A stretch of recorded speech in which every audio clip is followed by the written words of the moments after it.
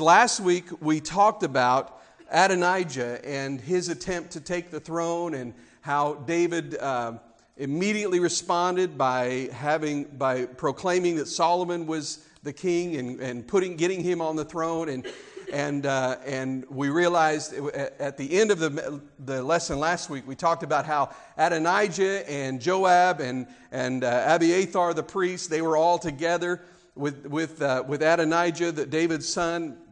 And they thought everything was going well, and then somebody runs in and says, David has just made Solomon king. And at that moment, Adonijah knew that the gig was up, and that was where we cut it off.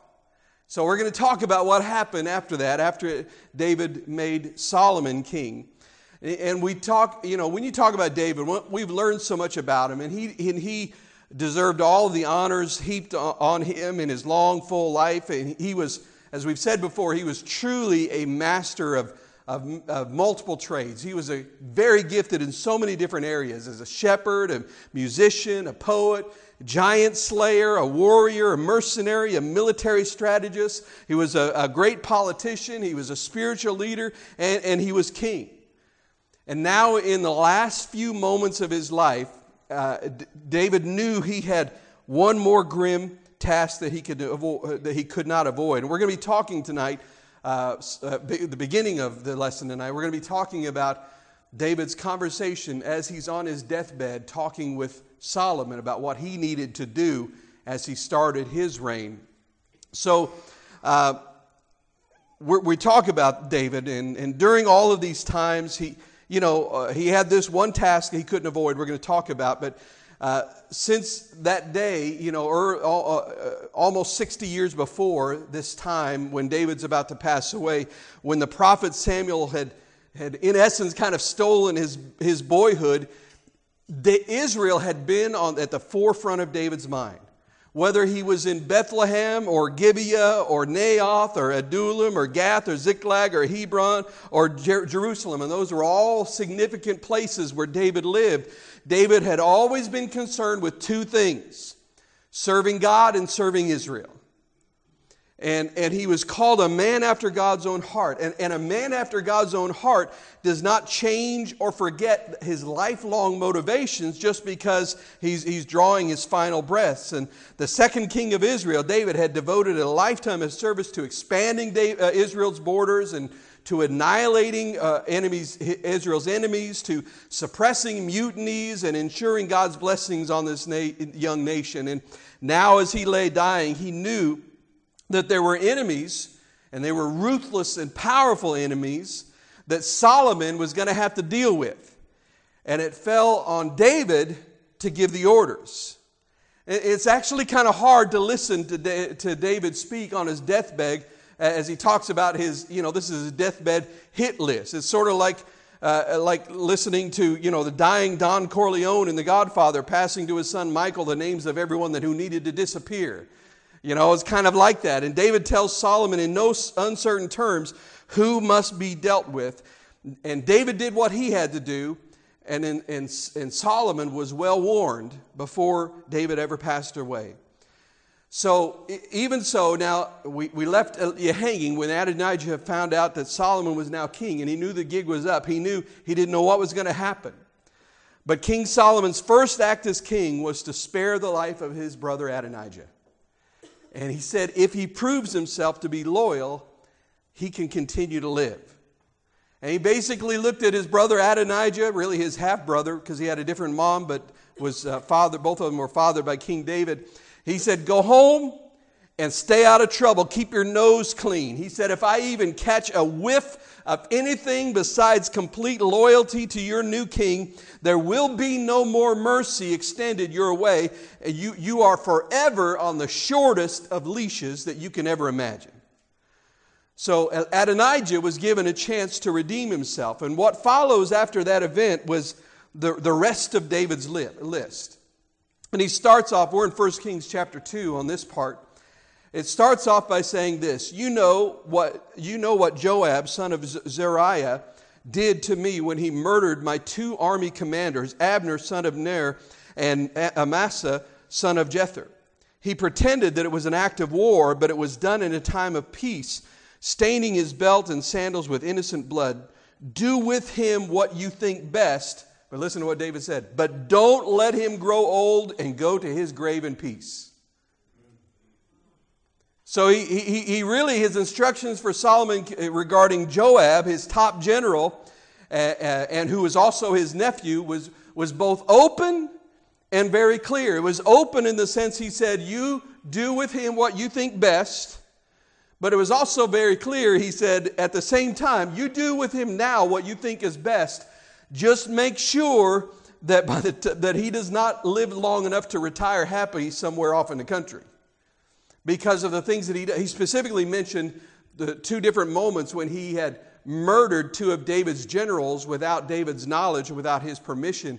And you wonder to yourself, now why would David wait? Why wouldn't he deal with it back then? Well, because David was a smart enough man to know, I need Joab to be able to deal with these issues. Now he's passing away. He's saying, okay, Joab's his time is done. Now the time is going to come that he needs to pay for what he did during my reign. And so he tells him this. He says, just make sure before he's old, don't let him retire and live as a peaceful old man. Make sure that he's dead. But here's the thing. One of the great laws of the universe has always been, if you live by the sword, you what? You die by the sword. And since David's early days with his fighting men out in the wilderness, answer this question, who has been his bloodiest soldier? It was Joab. That's right. Since we're talking about him, that's an easy guess, right? It was Joab, without a doubt. Joab had killed ruthlessly and without remorse, not only in battle, but also in murderous feuds. You remember with Abner, the first general that he killed, you remember how he lured him out of the city of refuge and said, hey, Abner, I got something for you. And he comes outside the city, and here it is, and he stabs him and, slices him open right there. And he had done those kind of things. Sometimes it was at David's command, because he was the one who followed David's command to make sure that Uriah the Hittite was killed on the battlefield. Other times he acted despite his king's commands, as he did with Abner, as I just mentioned, as he did with Absalom. He specifically had been told, don't hurt Absalom, and he's the one who killed me. Now, it needed to be done, but he did it. And then there was Amasa, the other general. You remember, he's the one that when he was late to meet David with his army, and he went up, Joab went up to meet him, and he grabbed him by the beard as if to bring him down and greet him with a kiss. And then instead of greeting with a kiss, he pulled his beard down and sliced him open to where his guts flowed out on the road. And these were the kind of things that he had done. And now it was Joab's turn. You remember the old song from The Lion King, The Circle of Life? Well, it's time, Joab, because now you live by the sword by killing these people. Now it's your time to die by the sword. And it's strange for Joab, who had served David for so long, to wind up number one on his execution list. Was there no mercy for David's own nephew? Well, the problem was this. Joab himself had made it clear that he was a dire threat to Solomon's kingdom. Joab had already tipped his hand. His alliance with Adonijah was his death warrant. Now, he didn't back up Absalom. He didn't side with him. But now when Adonijah came along, apparently Joab thought that Adonijah would be a better king than Solomon. So he was in on the plot to make sure Adonijah became king instead of Solomon. And so when he allied himself with Adonijah, who would have killed Solomon, would have killed Solomon's mother Bathsheba, now David knew that if at any point during Solomon's reign another opportunity presented itself for Joab to help someone else take the throne away by mutiny, that the general would do so at the blink of an eye. So Joab had to go. And Joab, now he heard about this. He heard, there's a hit out on me. There's a price on my head. Well, it wasn't really a price because nobody's going to get paid. But there's a hit out on him. And Joab, he begins to seek sanctuary. He goes to the tabernacle. And the Bible says that he goes inside there and he grabs hold of the horns of the altar. And if you don't know what that is, as you went into the tabernacle, the altar was a place obviously where they would present sacrifices, burnt sacrifices, and they would put them on there, and the altar had been anointed with blood, and on each corner of the four corners of that there was wood or something that was overlaid with gold, and it resembled horns. They were on there. We don't really know what they were used for. It may have been that they used those to tie the sacrifices down. We don't really know exactly, but it was part of the plans that God gave the Israelites as far as how to build the altar. And so it became a place, it was more than once in the Old Testament, where somebody would run in there and they'd grab hold of the horns of the altar and say, this is my sanctuary, this is the safe place. And so Joab, he heard about it, he thought, okay, where can I go to find some safety? So he runs in to the tabernacle and he grabs hold of the horns of the altar, and not wanting to shed blood inside God's tabernacle, Solomon, he sends his father's former advisor, whose name was Benaiah. He sends him after Joab, and he goes into the tabernacle and he says, Joab, you've got to come out. And Joab looks at Benaiah and says, no way. He says, I am not leaving this place. He said, I will die here as an old man if I have to. If the king wants me dead, he's just going to have to kill me right here. Well, I mean, surely Joab, he assumed that the tender young King Solomon would lack the nerve to kill anyone, especially a relative who's grabbed hold of the horns of the altar inside the tabernacle. Maybe he thought by doing this, maybe he thought he could get Adonijah's deal, because Adonijah said, okay, you can live here, you can continue to live, just don't cause any more trouble. Maybe he thought, I'm going to go for Adonijah's deal, and I'll take early retirement and move to Galilee. You know, that's what he's thinking maybe. Benaiah returns to Solomon and explains the situation. He says, I wasn't so sure about taking a person's life there on the altar, inside their tabernacle. All the priests were standing around watching. But he told me to tell you that if you want him dead, you're going to have to do it right there. And without hesitation, Solomon replies, well, do what Joab said. Do as he says. Kill him right there on that altar. You know, he's thinking long ago he thought he had to lure, the pardoned Abner out of the city of refuge in order to kill him. And he thinks that I'm going to have the same constraint. I don't. Gut him right there. And in what must have been a surprise for everyone, especially for the refuge-seeking Joab, Benaiah walks right into the tabernacle and plunges his sword into the general. And for over 40 years, Joab had lived by the sword, and in a matter of seconds, he died by the sword. That takes us to the second person on the hit list. Verse 8 of 1 Kings 2. David says, and remember Shimei, son of Gera, the man from Bahurim in Benjamin.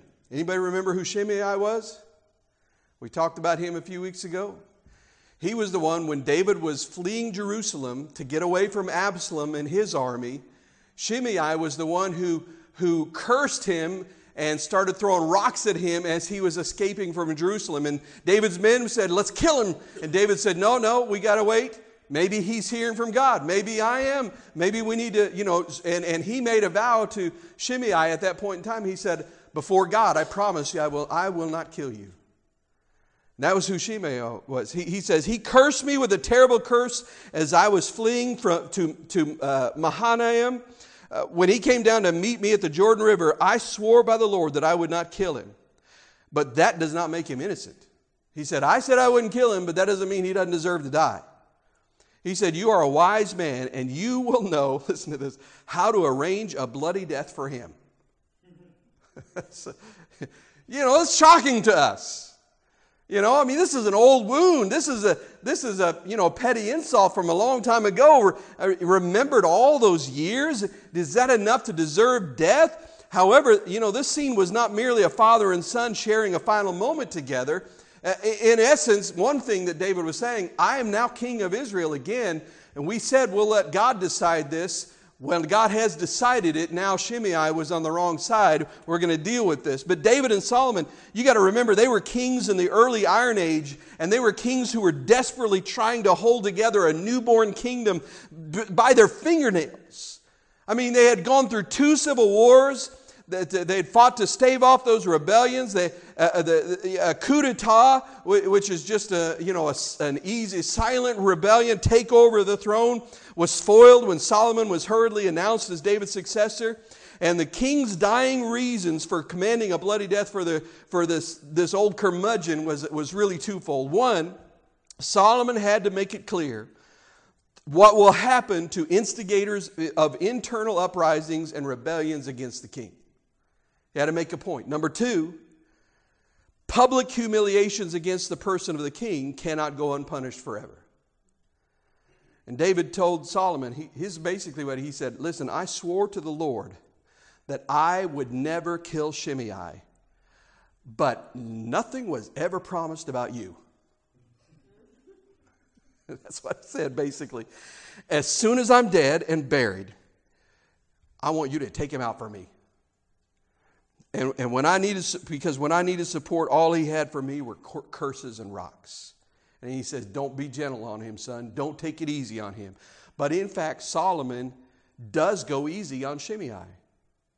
He doesn't even exile him from Jerusalem. In fact, he actually does the opposite. He puts Shimei under house arrest in Jerusalem. He said, my father wanted you dead, but that's not what I'm going to do. He said, instead, you build yourself a house here in Jerusalem and you stay put. Never, ever leave this city. If you ever so much as even cross the Kidron Valley, I will have you killed immediately. This is your second chance. There will not be a third. Well, Shimei, not surprisingly, agrees. He says, that's a great idea, King Solomon. I think that's a wonderful idea. He really had no other choice. And so he makes his permanent home in Jerusalem. But then 3 years later, 2 of Shimei's slaves escaped to the city of Gath, and he goes after them to bring them back to Jerusalem. And on this journey, upon returning home, David has found out. And Shimei is sent for by one of the king's messengers. And the dismayed Solomon looks at the foolish Shimei and he says, okay, did I not say, never leave the city or you're going to die? Is that not what I said? Well, yeah, but I came right back, Your Majesty. I mean, I wasn't trying to escape or anything. I didn't think you meant that I literally couldn't cross the Kidron Valley. I just needed to retrieve my escaped slaves, and then I came right back. King Solomon says, no, I meant literally.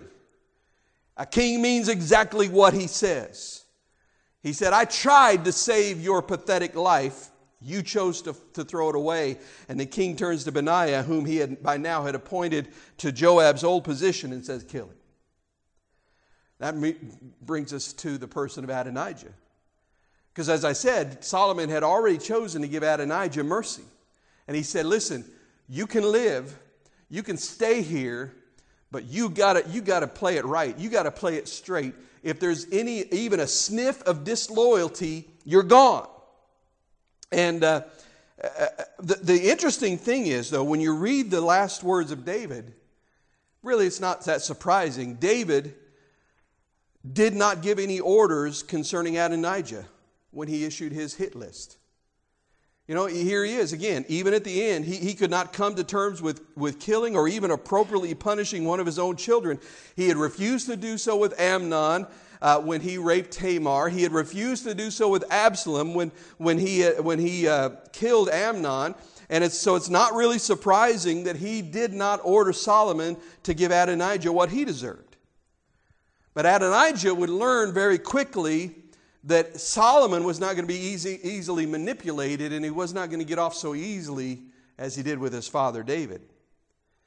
Because shortly after David's death, Adonijah pays a visit to Bathsheba, the mother of the new king. Now, there's no doubt that had Adonijah's coup succeeded, there's no question he would have killed Solomon and he would have killed Bathsheba.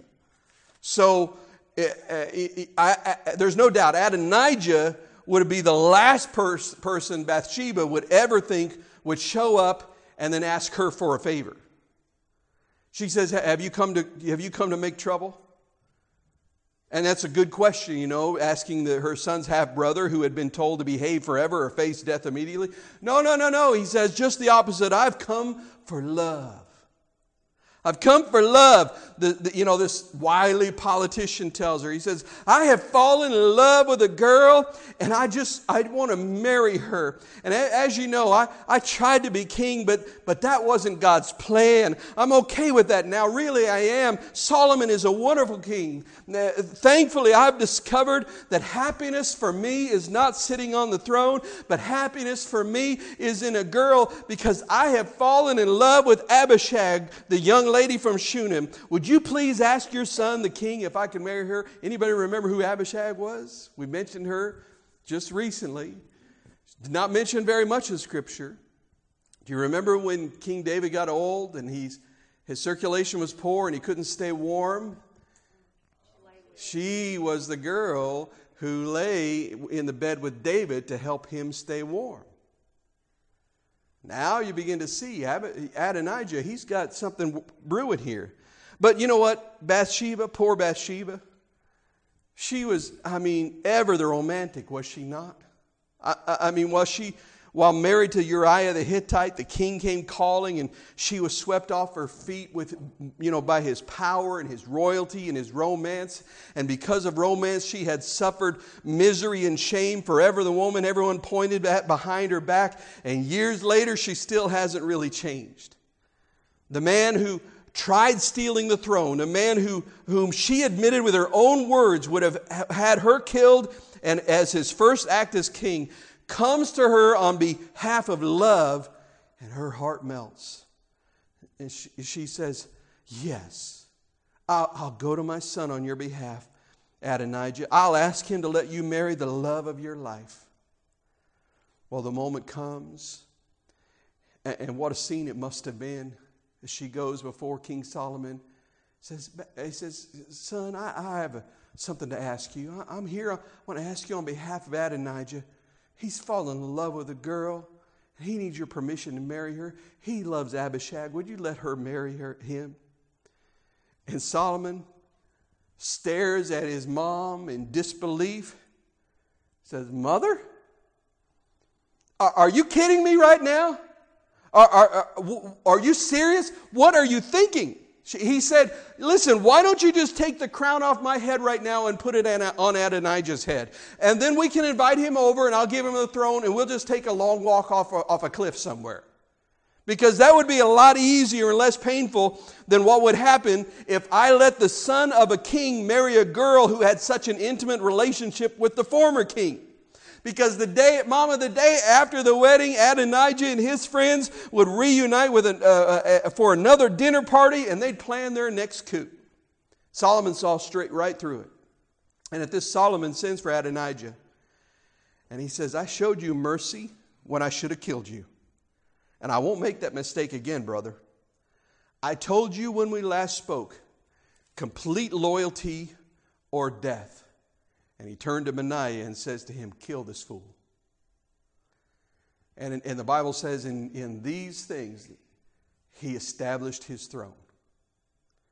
Now, I want to look at another part of this story of David sitting down with Solomon and look at something from a little bit different angle. And because one of the things we can learn, I think it's important for us to realize that it's not too late to affirm those who need encouragement from you. Let me explain what I mean. We've said many times already, David was a great king, but he failed miserably when it came to his family. He was a horrible father. Remember, we just read last week how with Adonijah, he said he never, ever disciplined him or even said, why'd you do that? He let him do whatever he wanted. He was a horrible father. And he led Israel with wisdom and boldness and the perfect blend of compassion and discipline. His leadership in the home, however, was an entirely different story. His children were either ended up completely at odds with him, trying to kill him, trying to take the throne from him, or they were barely even mentioned in Scripture as though they were not even really an important part of the king's life. And here he is at the end of his life, in his final instructions to his son, the king. And David finally attempted to handle both Israel and family. And he began his final conversation with the son by saying this. This is 1 Kings chapter 2. I'm going where everyone on earth must someday go. Take courage and be a man. Observe the requirements of the Lord your God and follow all His ways. Keep the decrees, commands, regulations, and laws written in the law of Moses so that you will be successful in all you do and wherever you go. I can't help but wonder how long Solomon had waited to be able to sit down with his father and hear his father say those kind of things to him. To hear his father give him instruction, to pass down wisdom, to have his father pay attention to him. The only life that Solomon had ever known was a life of royalty to which he was born. He had only known a kingdom full of war and internal strife and political conspiracy and terrible family tensions. Solomon heard the whispers about his adulterous mother. He saw the crowds as they gathered in support of his, quote, more legitimate brothers, as those said Absalom ought to be king and others said Adonijah ought to be king. And all his life, the future builder of the temple probably longed for words of love and support and wisdom from the greatest man he ever knew, yet he barely knew, his father. Today I was having lunch, and in the conversation we were talking about the relationship between a father and a son. And here's what I know. Every son longs for the love and approval of his father. It doesn't matter. That father can be the most deadbeat dad that's ever lived on the face of the earth. But a son wants his father to be able to look at him and say, I love you, son, and I'm proud of you. That's what Solomon needed. But you know what? It's not just fathers and sons. Who in your life needs to hear and receive your support, your words of wisdom, your love for them? Who needs to hear that in your life? Who needs to hear from a father? Who needs to hear from a mother, their boss, their mentor, their friend? Who do you know that needs to hear you say the words, take courage, stand strong in the Lord, follow God's ways? Who needs your wise instructions on first steps as they take their first steps in a new marriage or a new job or new responsibilities? Now, most likely, your advice is going to be a little different than David's, because your advice is not going to be a list of those that they should kill. I hope that's not, all right, son, here, when you get to be a man, here are the people I want you to knock off. No, don't go that route. It's not a good way to go.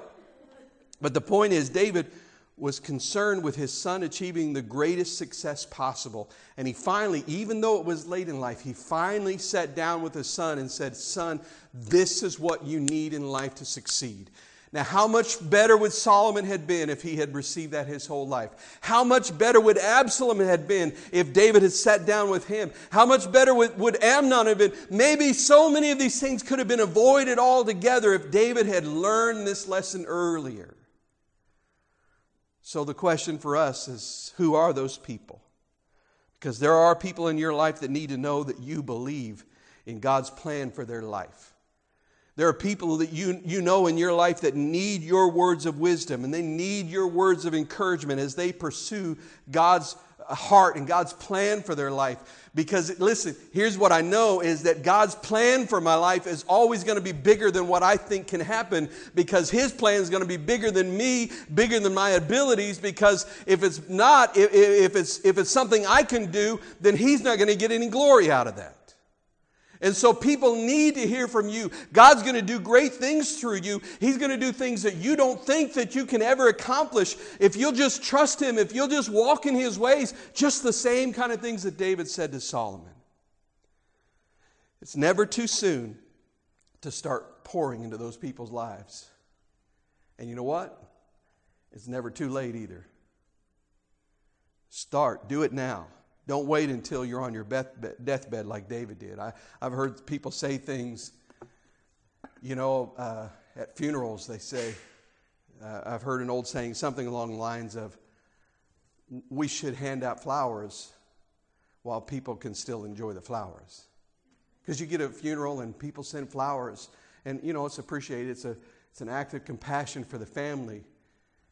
But you know what? Sometimes our words are like those flowers. People need to hear those before it's too late. So, as we close up this whole series, and I'm not almost done, don't worry. We've got a little more way to go. But there's a question that has been asked a number of times as we've gone through this series of lessons. And I think it still remains to be fully answered. Simply put, here's the question. Knowing all that we know about David, because now we're, in that chapter, after he had the conversation with Solomon, it said David died. So he's gone now. Here's the question. Why? How can David possibly be called a man after God's own heart? Think about all that we've learned. Imagine a jury sitting through a detailed recap of David's life, his sins, his struggles, his victories, his poems, everything he's done, and then being asked to deliberate until they can unanimously answer the question, was David truly a man after God's own heart? And consider again some of the highlights of David, some of the things that jury we hear. He killed and then posthumously circumcised 200 Philistines for a bride price. He lied to a priest in order to eat holy bread, which led to the massacre of 85 priests and their families. He feigned madness in Gath after realizing his mistake and seeking refuge there. He slaughtered countless Amalekites, including women and children, in order to remain a top mercenary commander for the Philistines, who were the enemies of Israel. He had the Ark of the Covenant carried into Jerusalem on an ox cart instead of by the priest as God commanded, which led to the death of a well-intentioned Israelite. He had an affair with Bathsheba, impregnated her, murdered her husband, and tried covering the whole thing up. He failed to discipline his son Amnon after Tamar's rape. He allowed Absalom to live without punishment even after he murdered his own brother. On his deathbed, he instructed Solomon to kill a man because years earlier he had disrespected David. At all of this, and God still called David a man after God's own heart? How can that be right? I mean, even for a Bronze Age warrior, some of these highlights of David's life are tough to read and then still acknowledge the spiritual greatness of Israel's second king. Well, to answer that, I want to go back to a story that we sort of skipped because I wanted to bring this in at the end of David's life. Shortly after David's last victory over the Philistines, the king decided, actually Scripture says that Satan rose up against Israel and put it in David's heart, but he decided that he wanted a census taken of all Israel. 2 Samuel 24:2 says, "So the king said to Joab and the commanders of the army, take a census of all the tribes of Israel, from Dan in the north to Beersheba in the south, so I may know how many people there are."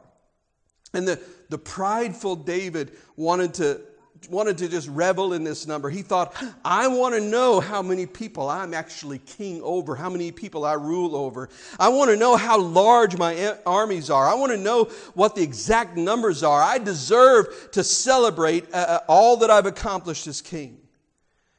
And in a surprising display of insight and fear of God, Joab, of all people, asked David not to do this. Because God had forbidden such a census for Israel. And the reason he had is because God wanted the king of Israel to rely on him, not to try to figure out how strong he was, but to remember how strong God was. And so God had forbidden such a census for Israel. And the general, who was normally loyal to David beyond question and hardly ever squeamish about anything, he did not want David and Israel to sin in this way or go through the punishment it would bring upon the nation. He said in 1 Chronicles 21:3, but Joab replied, "May the Lord increase the number number of his people 100 times over. But why, my lord the king, do you want to do this? Are they not all your servants? Why must you cause Israel to sin?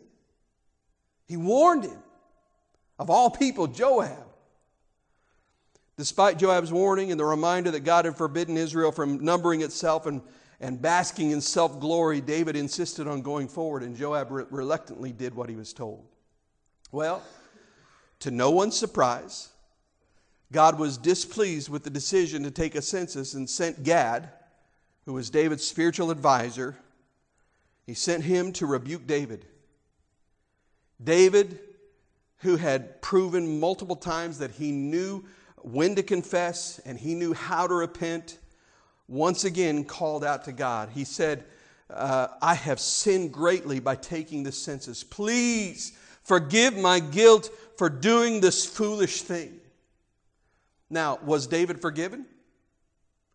Did God remove his sin as far away from David as the east is from the west, as he wrote in Psalm 103? Of course he did. Our God is gracious. He is quick to forgive.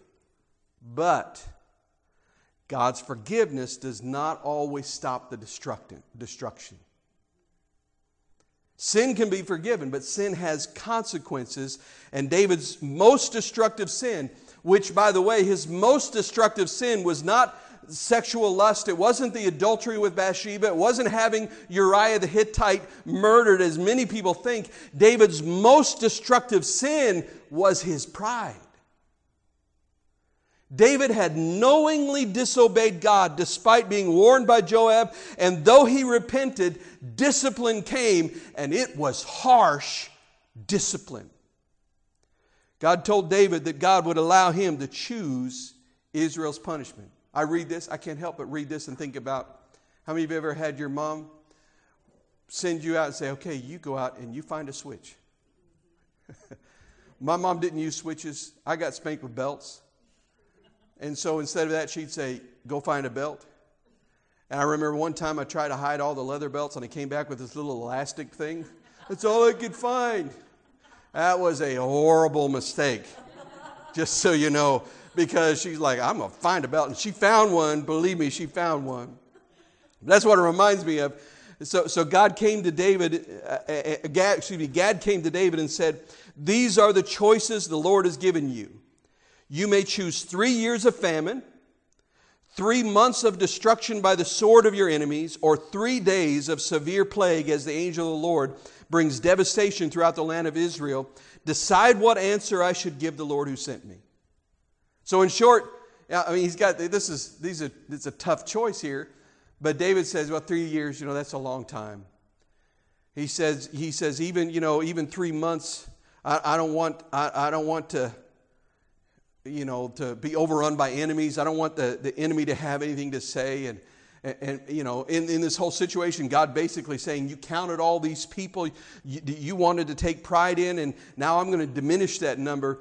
And so eventually, upon hearing these punishment choices, David was horrified, of course, but he also knew God's grace, even in terrible judgment, was his only chance.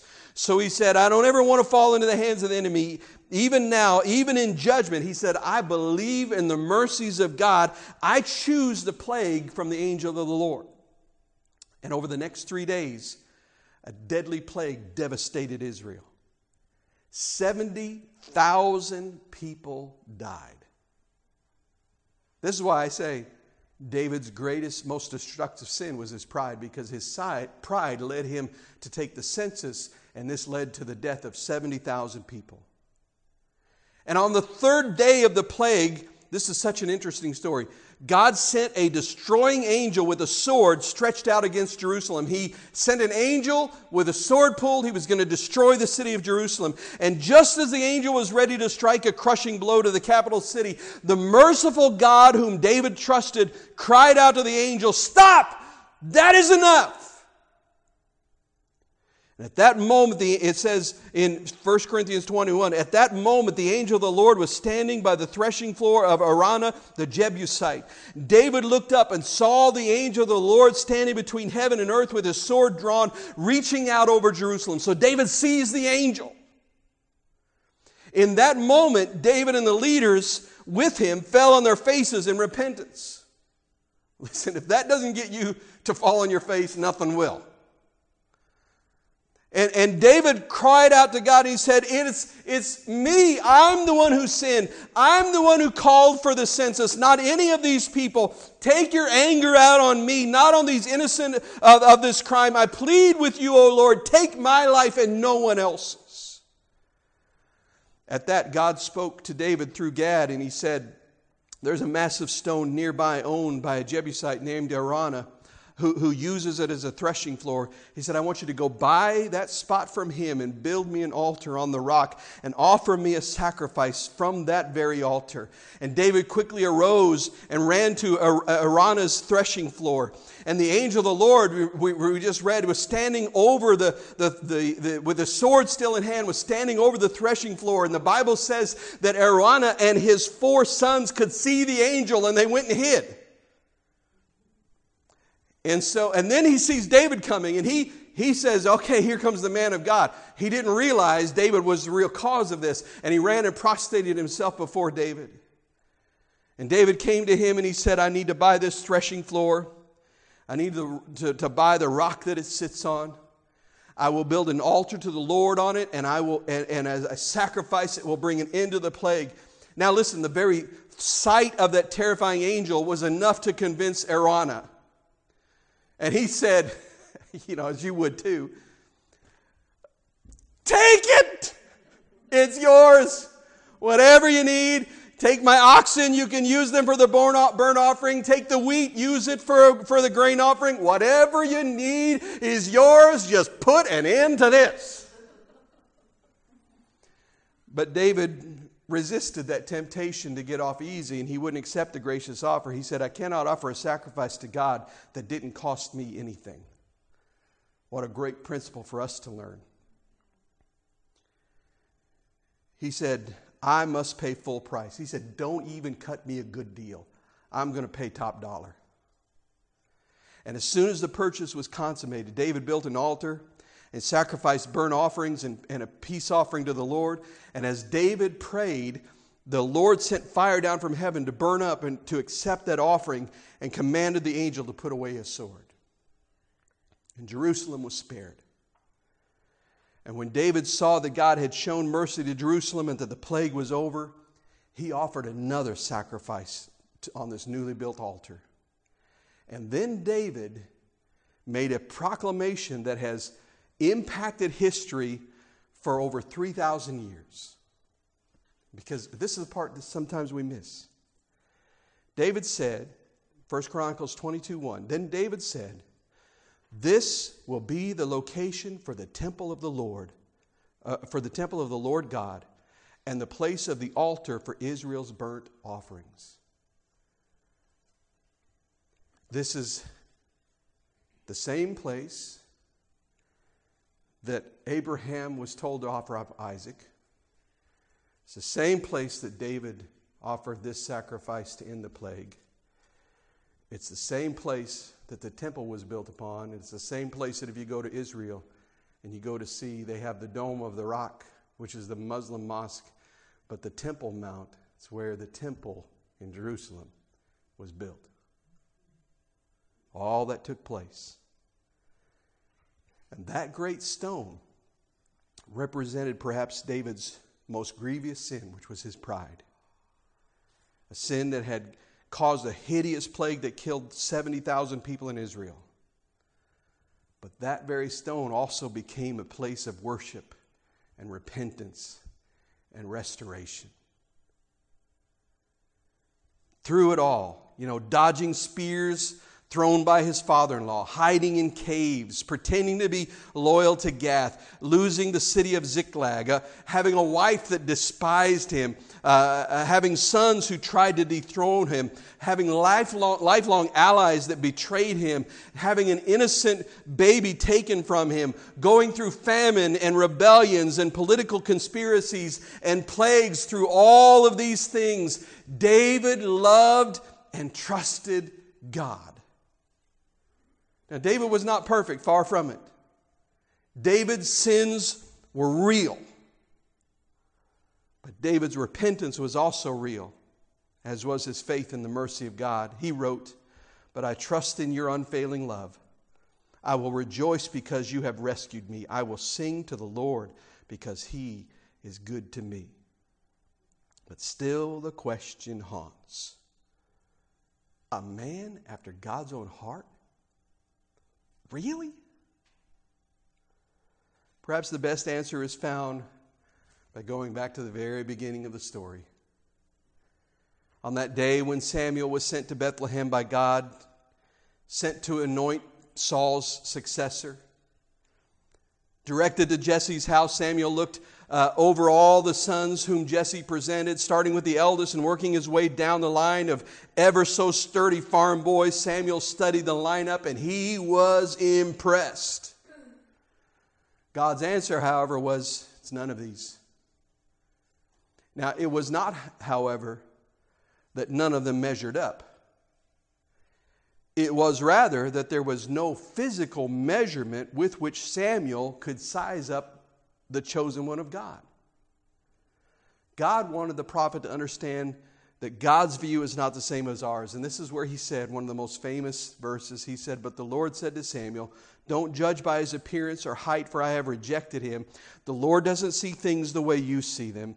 People judge by outward appearance, but the Lord looks at the heart." And therein lies the answer to the question. It was his heart in the eyes of God. God saw something in David's heart that he loved and he never gave up on. Somehow out of all of these, out there all alone in the wilderness with his sheep, young David found favor in the eyes of God. I mean, what shall we call it? Faith or love? Perhaps it defies our Western obsession with analytics. The relationship between David and God, it was sort of like a long and stormy marriage. You know, they loved, they had struggles, made up, started over and struggled again, but they never, ever gave up on each other. I mean, you ask yourself, why David and not Saul? I mean, Saul, he sinned horribly, but so did David. Saul's heart, his innermost self, was bent away from God. The sinful path of Saul's life never ever got to circling back to God. It just kept going, looping further and further and further away, and finally it ended in madness and in witchcraft and in suicide.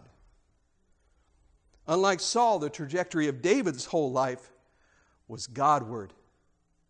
Even in sin, even in failure, that Godward momentum always kept David from the abyss. David trusted God.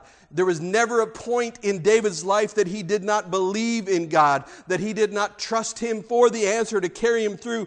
David never gave up on God, and he believed that God would never give up on him.